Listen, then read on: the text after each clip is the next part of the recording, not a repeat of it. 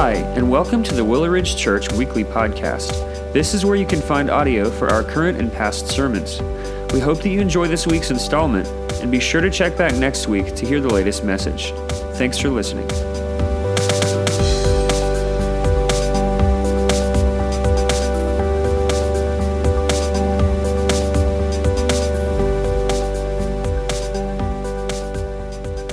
Well, good morning.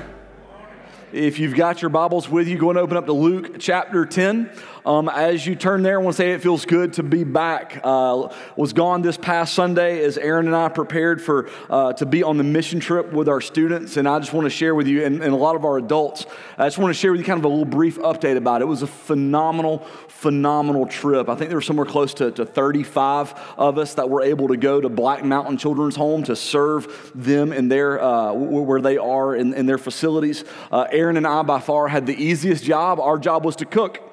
Which if you were there or your kids were there, that means you know that we got to stay away from the ticks and the mosquitoes and the poison ivy that I think everybody else happened to find during the course of the week that we were there.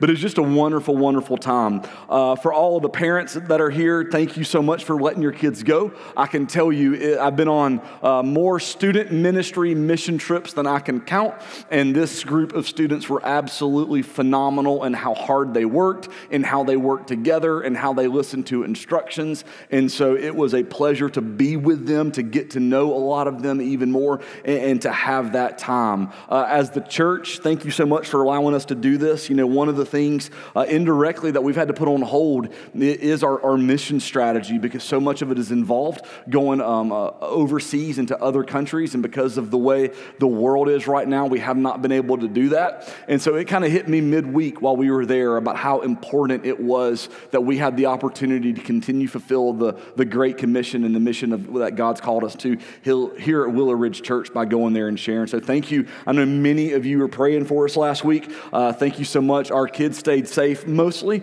accident-free, and we were able to go there and to serve, and it was absolutely a wonderful time. Well, if you got your Bibles open, Luke chapter 10, we're going to start reading here in verse 25. It says, "And behold, a lawyer stood up to put him to the test, saying, 'Teacher, what shall I do to inherit eternal life?' And he said to him, 'What is written in the law? How do you read it?' And he," this is the lawyer, the teacher of the law, "answered, 'You shall love the Lord your God with all your heart, with all your soul, with all your strength, and with all your mind, and your neighbor as yourself.' And Jesus said to him, 'You have answered correctly. Do this and you will live.' But he, being the teacher of the law, desiring to justify himself, said to Jesus, 'And who is my neighbor?' And so Jesus begins to tell his parable. Jesus replied, 'A man was going down from Jerusalem to Jericho and fell among robbers, who stripped him and beat him and departed, leaving him half dead. Now by chance a priest was going down that road, and we saw him. He passed by on the other side.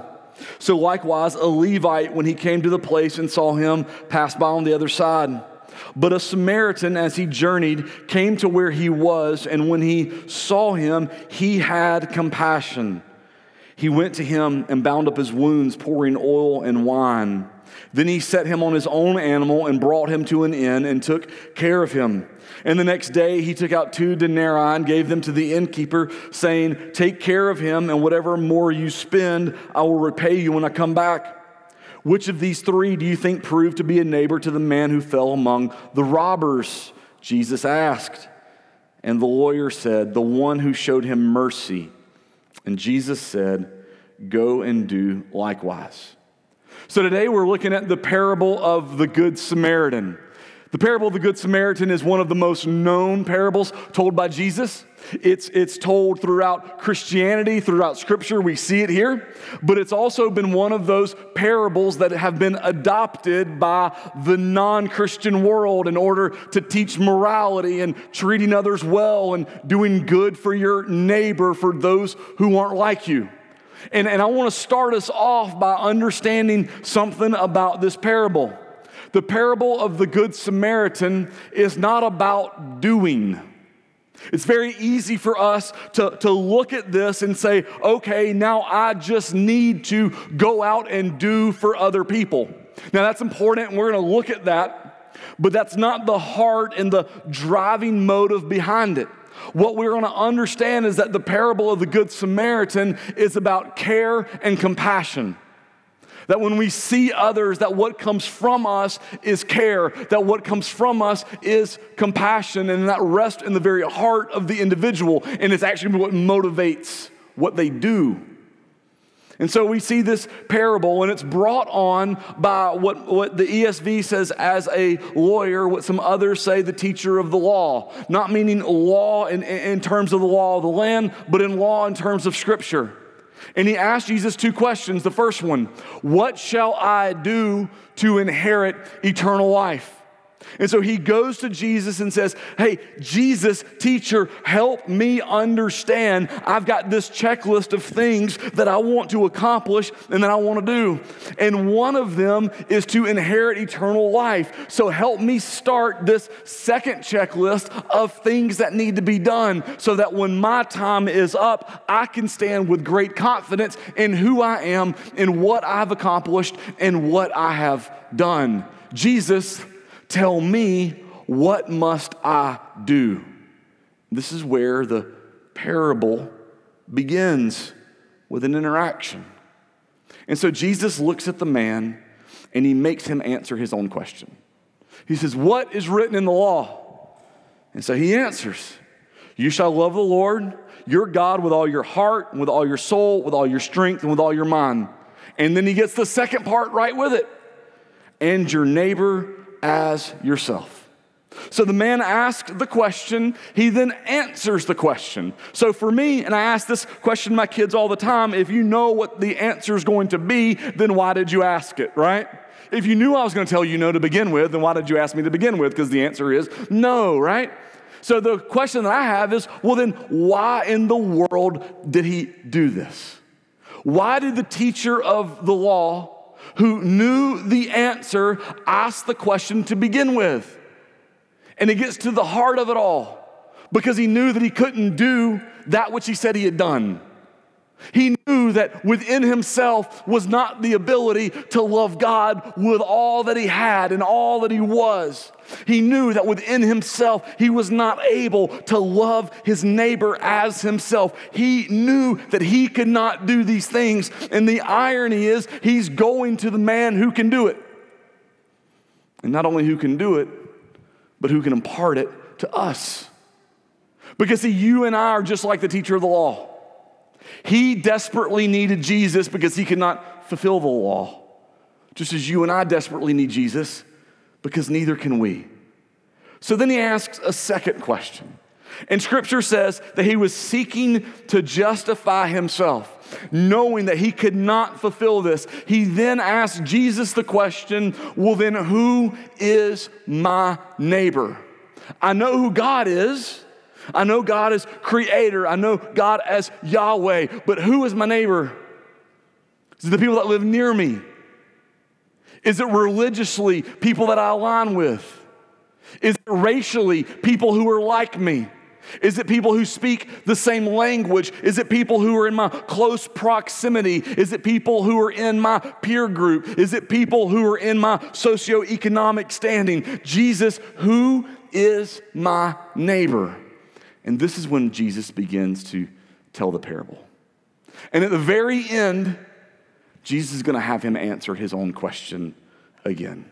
Now, it's interesting. In most of Jesus' parables that we've even talked about in this study so far, Jesus very rarely speaks specifically to the identity of the people. Very rarely does he describe them, other than maybe saying a servant or a king or a brother or a father. But here, Jesus is going to speak specifically to the makeup of the individuals that are involved. But Jesus is also going to speak to the place in which the parable is set.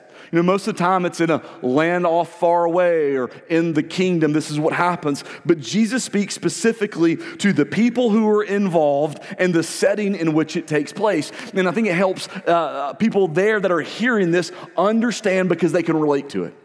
And so what I want us to do today as well is to begin to think of the people and the places that help us relate to what this is talking about. So Jesus says that there is a man that is traveling from Jerusalem to Jericho. Now, the road from Jerusalem to Jericho was about 15 miles long. It was a very dangerous road. It was a very steep road. There were rock slides that would happen, and so it was a very dangerous road to travel. It was a long road to travel, but it was also a bad road to travel because it was where a lot of robberies were known to take place, where a lot of people were attacked. So when Jesus is sitting there and he's setting the groundwork for this parable, he says, the man is traveling from Jerusalem to Jericho. That part of town, that street, that place where you're not supposed to go, where bad things are happening, where you don't stop, you just kind of roll through the stop signs, right? The place that your mom would have said when you first got your driver's license, whatever you do, don't go there. That's the place Jesus begins to describe. And he tells about a man that as he's on that road, that dangerous road where bad things happen to people all of the time, he's attacked, he's beaten, he's robbed, he's stripped naked, and he's left for dead. Meaning this, they didn't just punch him and take his stuff. They punched him, they took his stuff, and then they began to beat him in hopes that he would not survive. They began to beat him so that he could never identify who the people were that did this to him. And this is the setting that we find. This is all we know about the man on the side of the road. We don't know who he was. We don't know where he's from. We don't know if he's religious or if he's pagan. Scripture doesn't tell us whether he's a Jew or a Gentile. We don't know if he's young or old, rich or poor. We know nothing about this man other than he's desperate, he's in dire circumstances, and he's off to the side of the road. But then 3 men are going to pass by. 3 men on their journey on that same road, facing the same dangers that he faced, are going to pass by him. 2 that are relatable to a lot of the people who would have been there, to the teacher of the law that they would have been common with, and 1 that was taboo, 1 that wasn't accepted, 1 that wasn't liked. And so the first 2 were the priest and the Levite, and these are the religious leaders. These are the pastors, these are the elders, these are the missionaries, these are those that work for the church at the time. And you would think that as they travel alongside the road that they would do the right thing, but they don't. They don't. In fact, Jesus says in his words, as they traveled by him, they passed by on the other side of the road. They didn't even take the time to look at the man and say, "You all right, buddy?" They didn't take the time to say, "Hey, when I get down to the bottom, I'm going to send somebody up." They didn't even take the time to say, "Hey man, don't worry, there's others behind us, someone will get you." Their solution to the problem is to ignore it like it's not even there. Their solution to the problem is to distance themselves from someone who's desperate, from someone who is broken. But there's a Samaritan that comes along. The Samaritan who's lower than low culturally. There's a Samaritan that comes by that's a second-class citizen, and he stops. And this is why it's so important.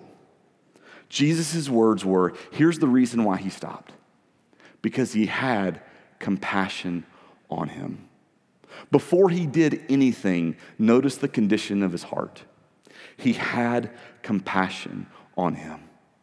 And what Jesus is trying to do here is Jesus is trying to teach us the way that we view broken, hurt, lost people with compassion. In Matthew 9:36, Jesus is talking about the lostness of the world. Jesus looks and sees things different than we can. And in Matthew 9, it's the part of Scripture where Jesus talks about that the harvest is plentiful, but the workers are few. So pray to the Lord of the harvest that he will send workers out to the harvest. But what that passage of Scripture begins with is Jesus looks out and doesn't see workers. Jesus looks out and doesn't see obedience. Jesus looks out and doesn't see godly people. Jesus looks out and sees sin. Jesus looks out and he sees brokenness. Jesus looks out and he sees despair. And in Matthew 9:36, Jesus' internal response to it is not anger that you people are doing these things. It's that he had compassion on them. And when we look at the broken people of the world, when we look at the people who have been cast aside, let me ask you, where does your heart go? Where is the compassion that's there? So the Samaritan, having compassion in his heart, puts his compassion into action. He met the immediate needs of the man. He bandaged and cared for his wounds.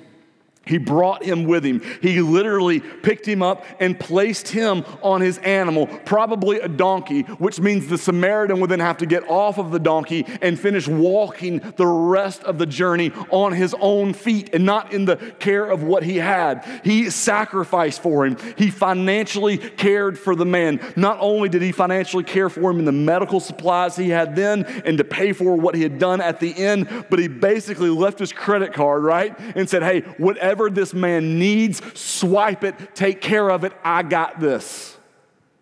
The level of investment that's there. And so Jesus asked the lawyer a question. Who is the neighbor? Who is the neighbor? And the teacher of the law, not being able to say the Samaritan because of what he would have thought of their race and of their people. He says, well, the one who showed mercy. And Jesus says, go and do likewise. You see, the parable of the Good Samaritan is not about doing. The parable of the Good Samaritan is based in and rooted in caring and compassion in who we are. You see, the truth of the matter is, I have the ability and you have the ability to do anything for anyone. We can. We can suck it up. We can endure it. We can bear through it. You and I have the ability in and of ourselves to do anything for anyone. And when we do that, though, we don't have to change. But when we begin to care and have compassion, when that rests in who we are, it changes who we are. And so what we can learn from this is, what does this mean? What do we see in our life as we begin to nurture a heart of care and compassion? That when we see the brokenness and the lostness of the world, as Jesus did in Matthew 9 and as the Good Samaritan did in Luke 10, how can you and I move past the doing and move into the care and compassion that then fuels everything that we do? And we can begin to see these things in this passage of Scripture. So I want to share with you 4 things that Jesus points to about being a good Samaritan. Being a good Samaritan means that you and I, that we go to tough places. We go to tough places. Jesus gives the most dangerous road known to everyone that is there as the setting of the parable. And when we deal with situations, when we deal and want to care and have compassion for those who are in need, oftentimes you and I must find ourselves in difficult circumstances in tough places. You see, what Scripture gives you and I is this: our comfort and our compassion do not always go together. In order to be compassionate, oftentimes we have to find that we're a little uncomfortable. This guy is in a difficult situation. He's on the side of the road in a ditch. Now, I don't know if you've ever had anything stuck in a ditch, but I have. Do you know how you get something out of a ditch? You get down in it. You have to get down into it in order to get it out. And that's what we begin to see. Not only in the setting was that he was on the road, but he was willing to put himself into the situation as well. What tough places is Jesus trying to send you? For some of us, it could be a tough neighborhood. For some of us, it could be a tough situation. But if we're being honest, some of our people on the side of the road, it might just be dealing with a tough personality that grates us, that causes us to be uncomfortable. But in order to have the care and compassion that Jesus calls us to, we have to put our comfort to the side and be willing to be uncomfortable. The second thing that we can learn being a good Samaritan means you cross cultural barriers. While Jesus doesn't mention anything about the man that's attacked, I think we need to note that when Jesus draws the difference between the two men who pass by and the man who stops and help, Jesus identifies them through their race. You see, to be a priest and a Levite, you must have been a Jewish man. And to be a Samaritan man was to be a second-class citizen, to be lower than the others. And the Samaritan man and the Jewish man would have been considered completely different. The priest and the Levite, by their race alone, are intended to be the hero, the savior of the day, and the standard. They're who the people would have looked up to. But in their race and in their time, the Samaritan would have been the minority. The second-class citizen, never the hero, never who the story was told about, and never who anyone, a good little Jewish boy or girl, would ever been told to emulate them. But it's what Jesus does. Now, all three of these men could have held to social reasons to leave the man on the side of the road. They all could have held to cultural reasons to leave the man on the side of the road. They all could have held to physical reasons to leave the man on the side of the road. But for Jesus, any reason they have to not care, any reason they have to not show compassion is unacceptable. And in order to care and have compassion the way that Jesus did, you and I must be willing to cross our own cultural barriers, both in our life and in our culture. I want to tell you a story about a family that I believe I've known them my whole life. It's David and Gwen Cooper. They're my parents' age. They fell in love in high school sweethearts. A taboo relationship in North Augusta for their time in the late 60s and early 70s when they first started dating and got married. Everyone knew who they were. Everyone knew that their relationship was different. David is a white man. Gwen is a black woman. They had 3 children, 2 daughters. I went to school with the middle daughter, and they had a son that my sister went to school with. Wonderful, wonderful family. We grew up going to church with them. David was one of my Sunday school teachers. But whenever they walked in the room, growing up in the time period that I grew up in, you felt the tension in the room a little bit. Because in our time, in our culture, in that setting, in that day, that's not the way that was supposed to be. With everything that's gone on racially within our country, my home newspaper, the North Augusta Star, did a write-up about the Coopers as they were celebrating their anniversary. And the article got posted online. And the question was asked to them, how does this work? You came from a time when they both started school, schools were segregated. You came from a time where there was the white part of North Augusta, there was the black part of North Augusta. You came from a time when everyone wanted your relationship to fail, and they just knew that it would.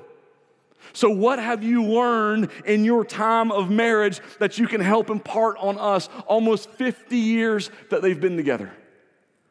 And David said this. He said, people hate each other because they fear each other. They fear each other because they don't know each other. The reason they don't know each other is because they've never communicated. And I thought how much power in the truth, not only in the dynamic of a relationship, but in the dealing with the matters of race and culture. When what we don't know, we're afraid of. What we're afraid of, we stay away from. And if we're never willing to cross the barriers to even have a basic level of conversation, how can we ever understand each other and build a relationship with each other? Powerful picture of love enduring found in their marriage. Think about what Jesus did. You know, for you and I to love the way that Jesus loved, to care the way that Jesus cared, to show compassion the way that Jesus showed compassion, we have to be willing to step beyond the cultural barriers that are set before us. And there's been no greater cultural barrier stepped across than the moment Jesus stepped out of heaven onto the earth. That Jesus stepped out of a culture that was free of sin. That Jesus stepped out of a culture that had eliminated hurt and pain and suffering. And he stepped into a world that had embraced it. He had stepped into a world that desired it. And as Jesus models that for us, what are you and I willing to do to become? Being a good Samaritan means that whether your cultural barrier is race, is education, is socioeconomic, is language, is whatever you define it as. In order to love the way that Jesus loved, we've got to be willing to step across, to befriend, to speak, to understand, to communicate. Next, being a good Samaritan means you're vulnerable. You're vulnerable. Look what the good Samaritan does. He's vulnerable with his resources. He gives his oil and his wine in order to care for and to bandage.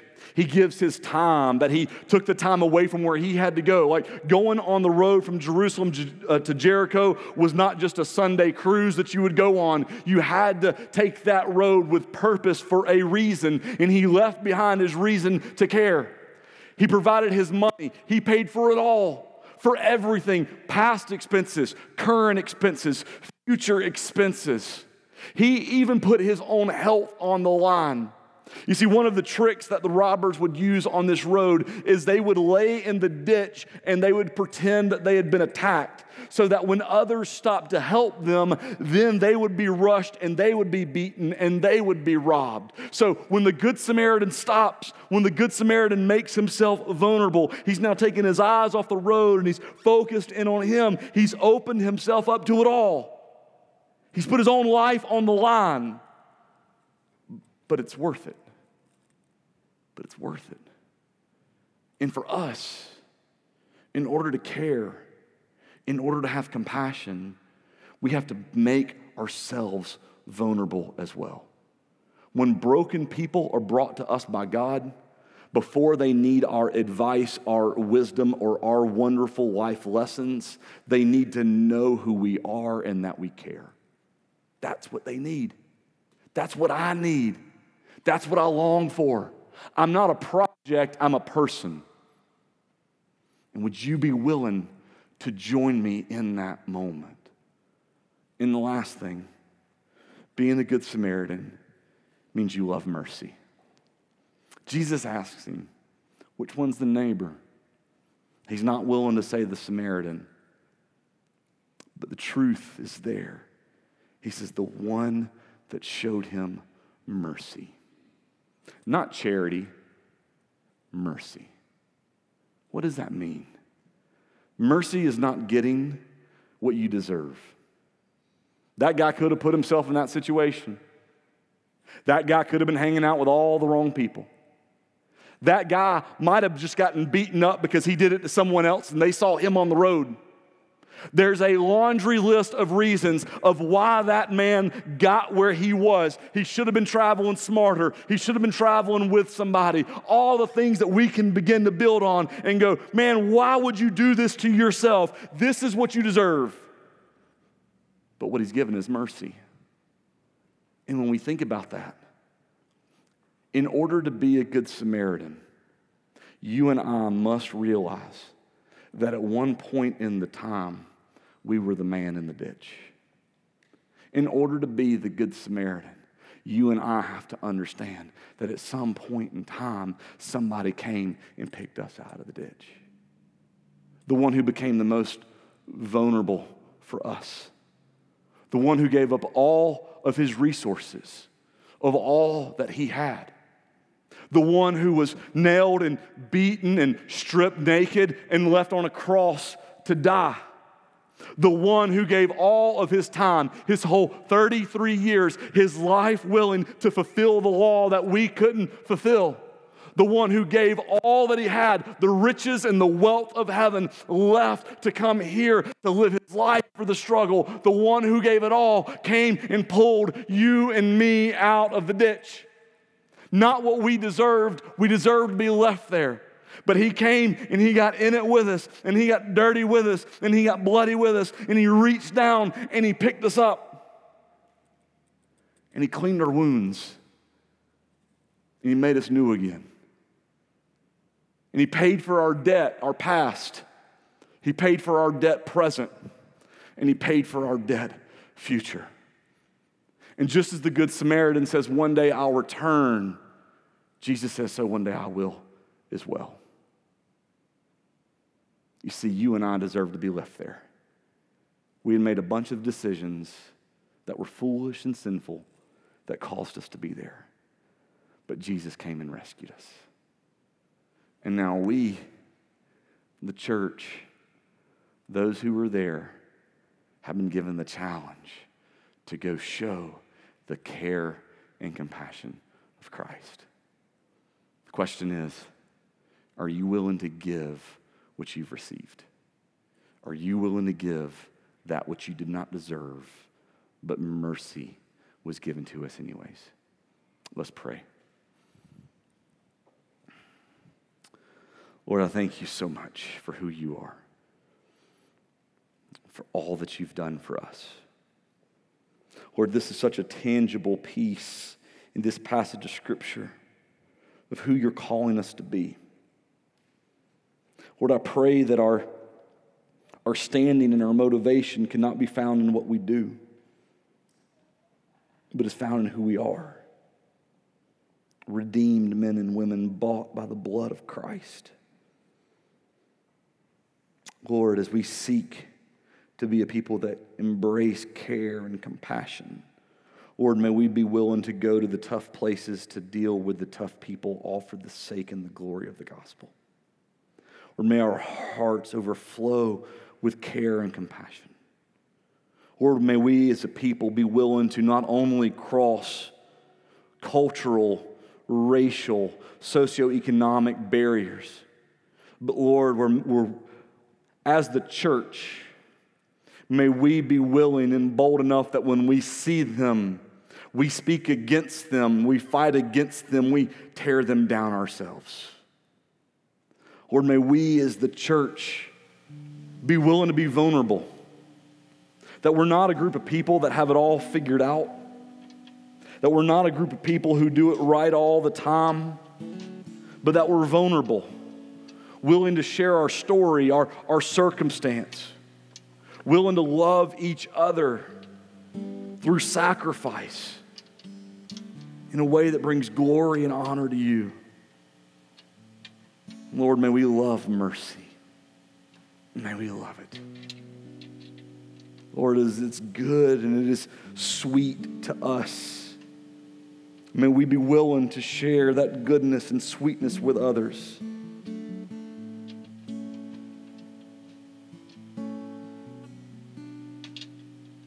Every head bowed and every eye closed, I want to ask you this question.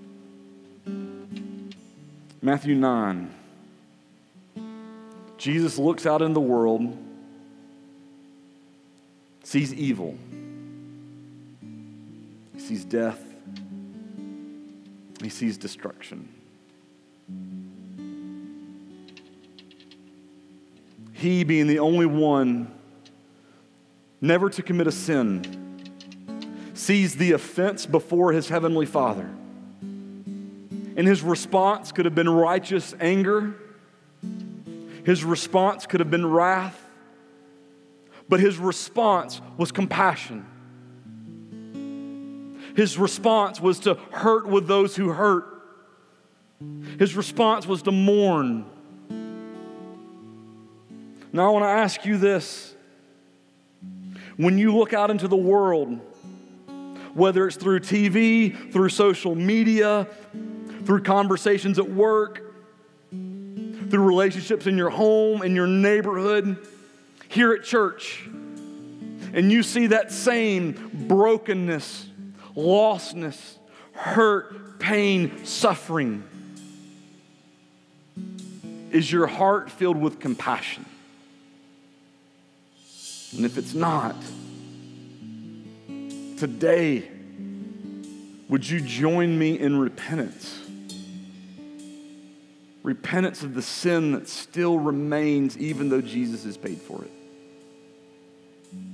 Lord, I come to you. We're broken for my own sin,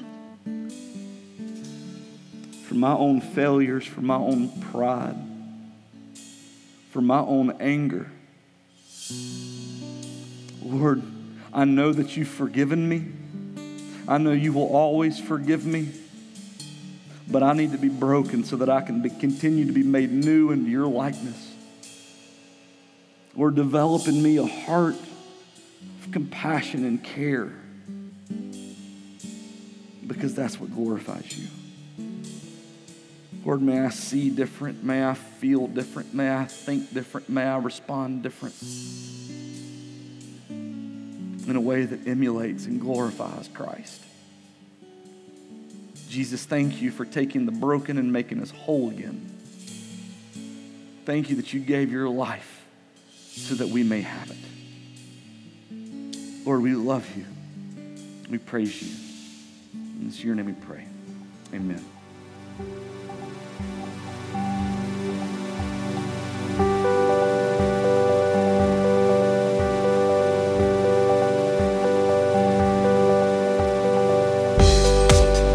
Thanks again for listening to the Willow Ridge Church Weekly Podcast. We hope that you enjoyed listening to this week's message.